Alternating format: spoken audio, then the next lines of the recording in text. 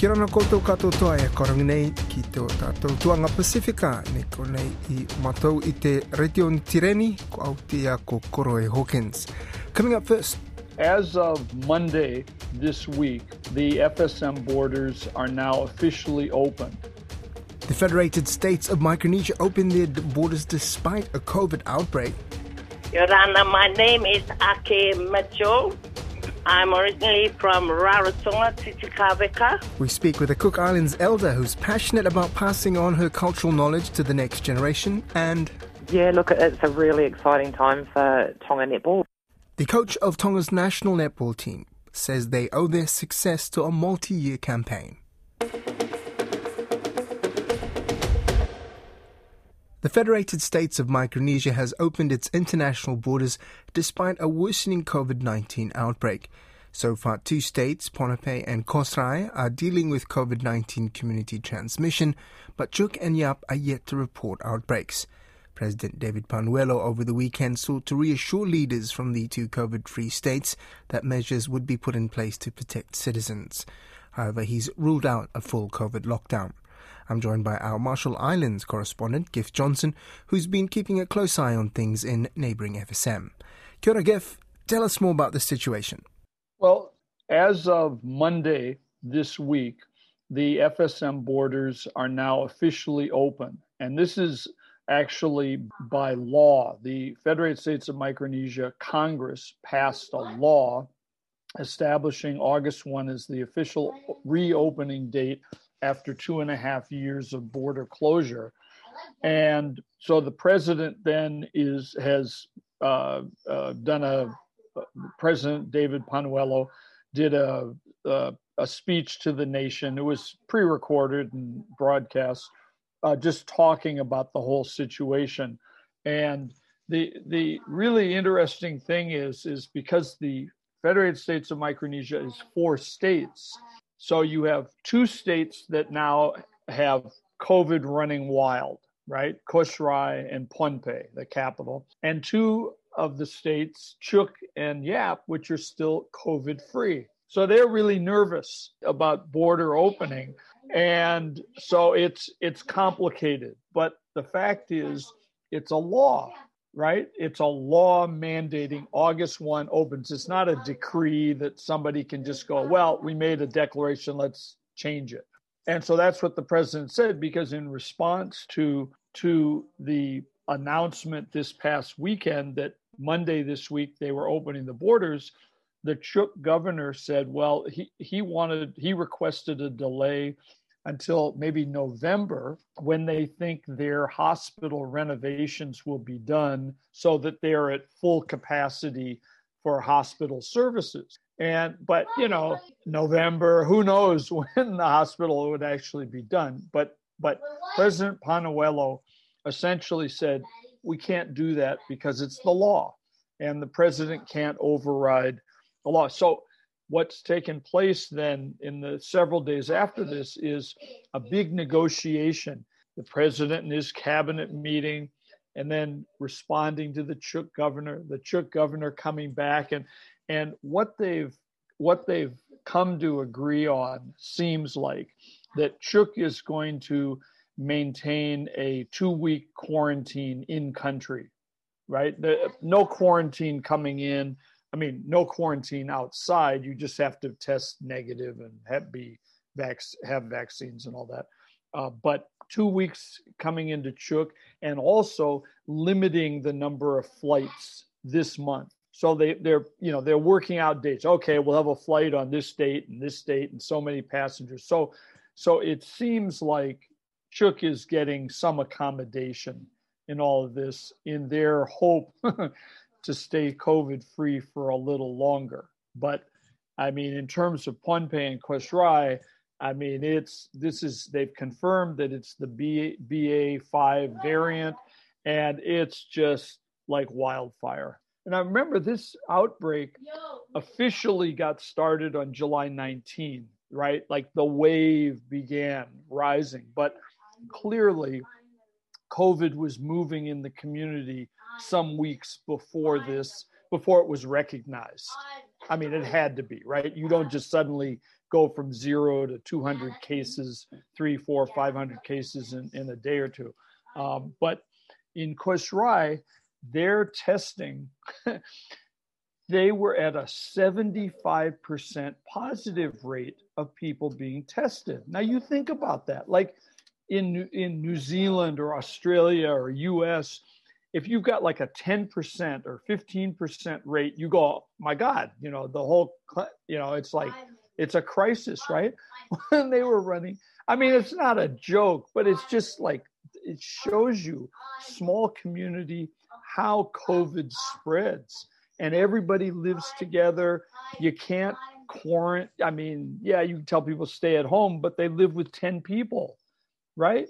So it's not like you could, like maybe in New Zealand, you have an apartment and you can hibernate for a couple of weeks. But in the Pacific Islands, everybody, big houses, big families. It's like one person gets it, 10 people get it. And it's rude to tell people to go away as well. Yeah, how can you say, sorry, we're in isolation here?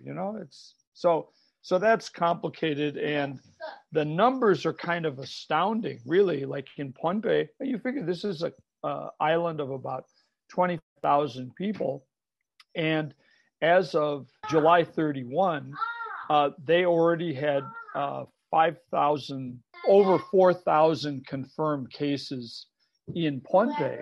So, I mean, you're talking 20% of the population.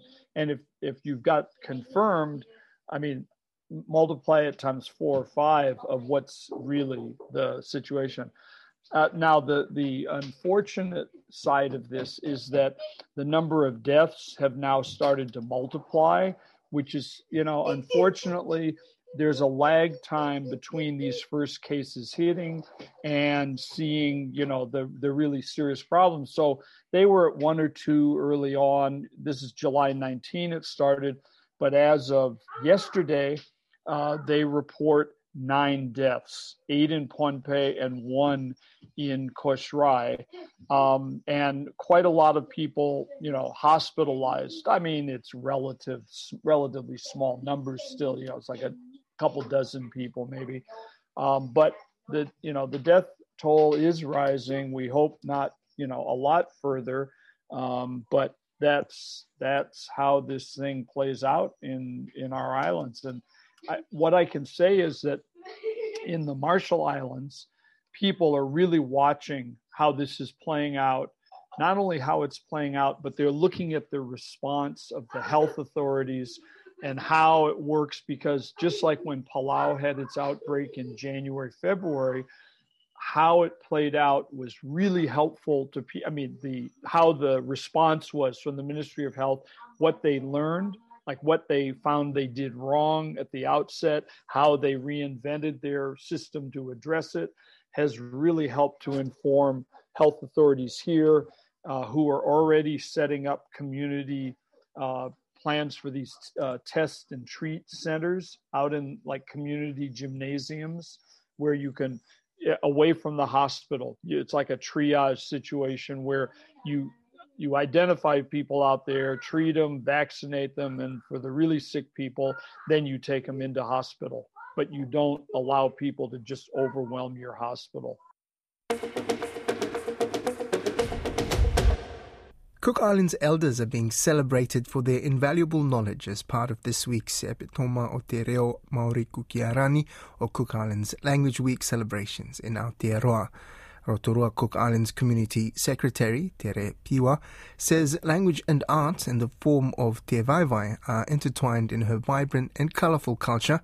She says her mum, Ake Mitchell, has just celebrated being 73 years young, her way, teaching the art of Te Vaivai, making while also celebrating her language. Lydia Lewis spoke with Ake Mitchell, described it as a blessing to her family and the wider community. Your Honor, my name is Ake Mitchell. I'm originally from Rarotonga, Titikaveka, born and raised in the Cook Island, and then migrated to New Zealand with my family.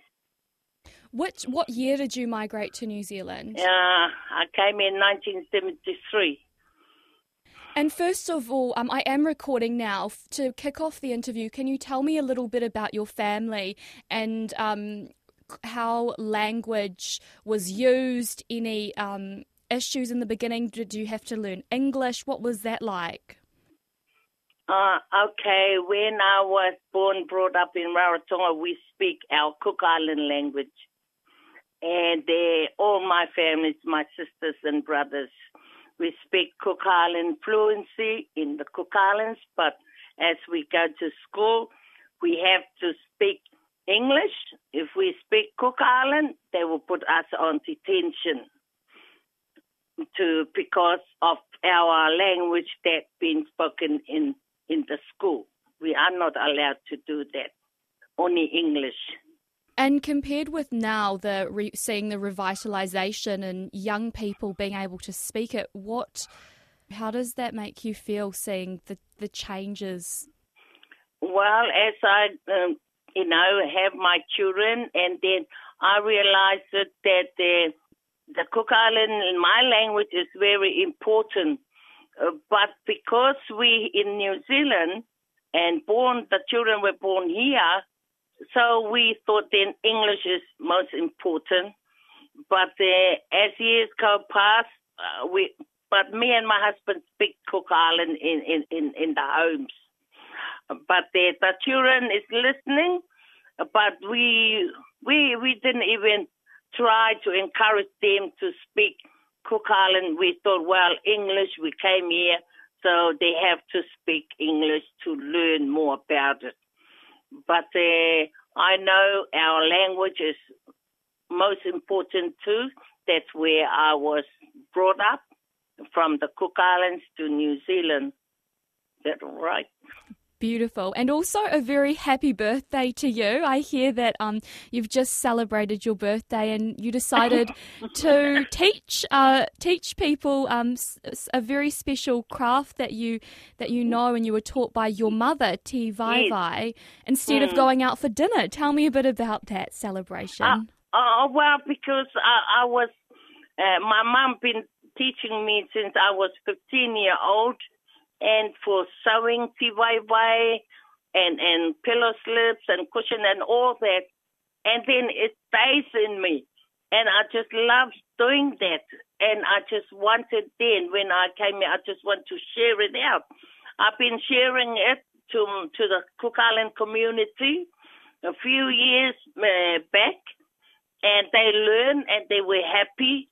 And then I thought the young ones, in Rotorua, Cook Islands, how to do the Te Vai, mainly how to hold the needle to stitch.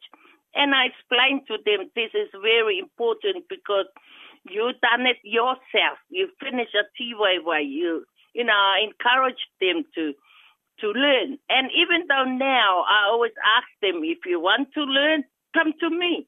I will teach you how to do this, to sew for your beautiful home when you get married. Can share it to your children.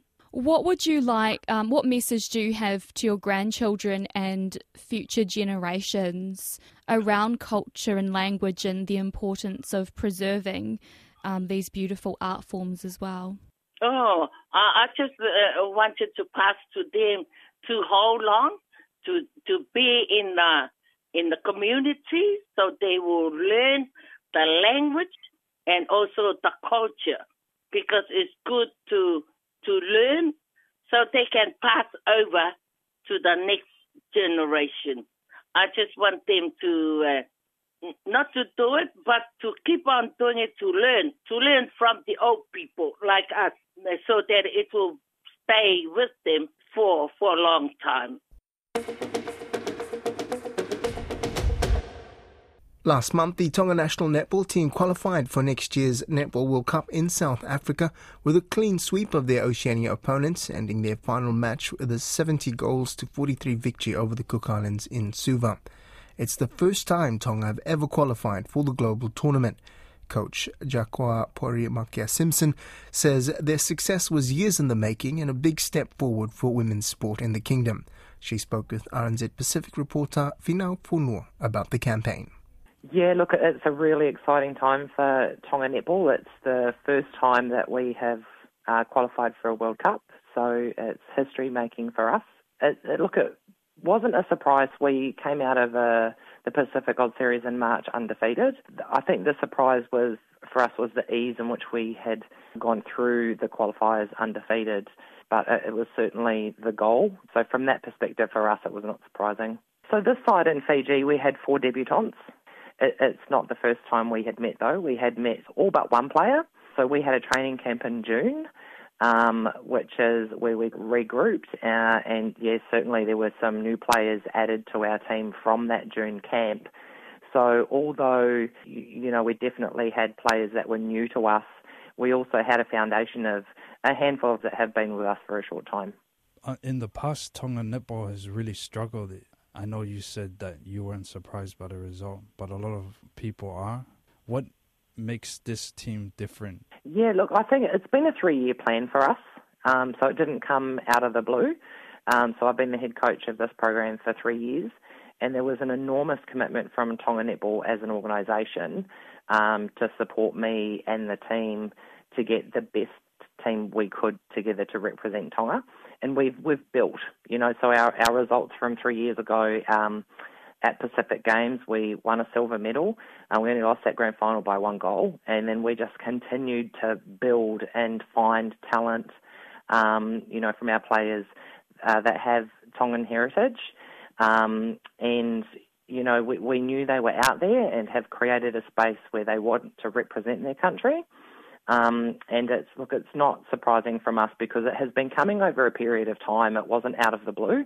It has taken us 3 years to get to this point, and we're pleased that we were able to do that. Another great thing about this win is Tongan sporting achievement has been male-dominated with the rugby league and the rugby union, but now we have a women's team that's qualified for this World Cup. Do you think this is a landmark thing for women's sport in Tonga? It absolutely is, but I think it started with the silver medal from Pacific Games 3 years ago, and we've noticed the increase in participation. And you're right, it is definitely a landmark moment for us, bringing women's sport to the forefront in a male-dominated space in Tonga. And we're really excited about that. And I think some of the success from our team doesn't come from them just being really talented netballers, but they are incredible women that are, outstanding ambassadors for other young women. And, if you dream something, it can happen. And that's exciting for us, is that it's not just about sport. It's about empowering young ladies, and that's really exciting. Could you talk about the team, these girls, and who they are and what makes them so special? Yeah, so our players come from 7 different cities, and I think like a lot of international teams or national teams, you don't get to spend a lot of time together. So there is no doubt a connection that they have to each other that is undeniable, and I think that's where a lot of their success comes from, is that a connected team is a dangerous team, someone once said to me, and that is definitely what we have in this group of women. There is something really, really special about their relationships and their commitment to, their country and their families, who they're playing for and why they're doing that. And that is something that is really, really powerful. And they are really, really proud. Tonga there have been a lot of struggles there this year. And there have been a lot of people that have been affected, and our girls found strength in that instead of a sadness. And they are proud and honoured to represent Tonga, and it was just incredible. They created something special, and it's quite outstanding what they've achieved. With the World Cup, what are the preparations now? What's the next step? So we will regroup. The starting point is actually reviewing the campaign that we've just come out of. So what we did well, what we can do better, and what we need to do differently. We have some competitions. We have another one in Australia this year. And then we will look at what competitions and match play we can get in next year in preparation for our road to South Africa. And it's an exciting time. Unfortunately, we don't really get too much rest. That review process will start for us next week. and we've got 12 months before the World Cup to be ready and prepared to be able to put our best foot forward. That brings us to the end of Pacific Waves for today. Remember, you can download us free to your device from Spotify, iHeart, Apple Podcasts. And if you're using Apple, please leave us a rating so others can also find us. Meitaki.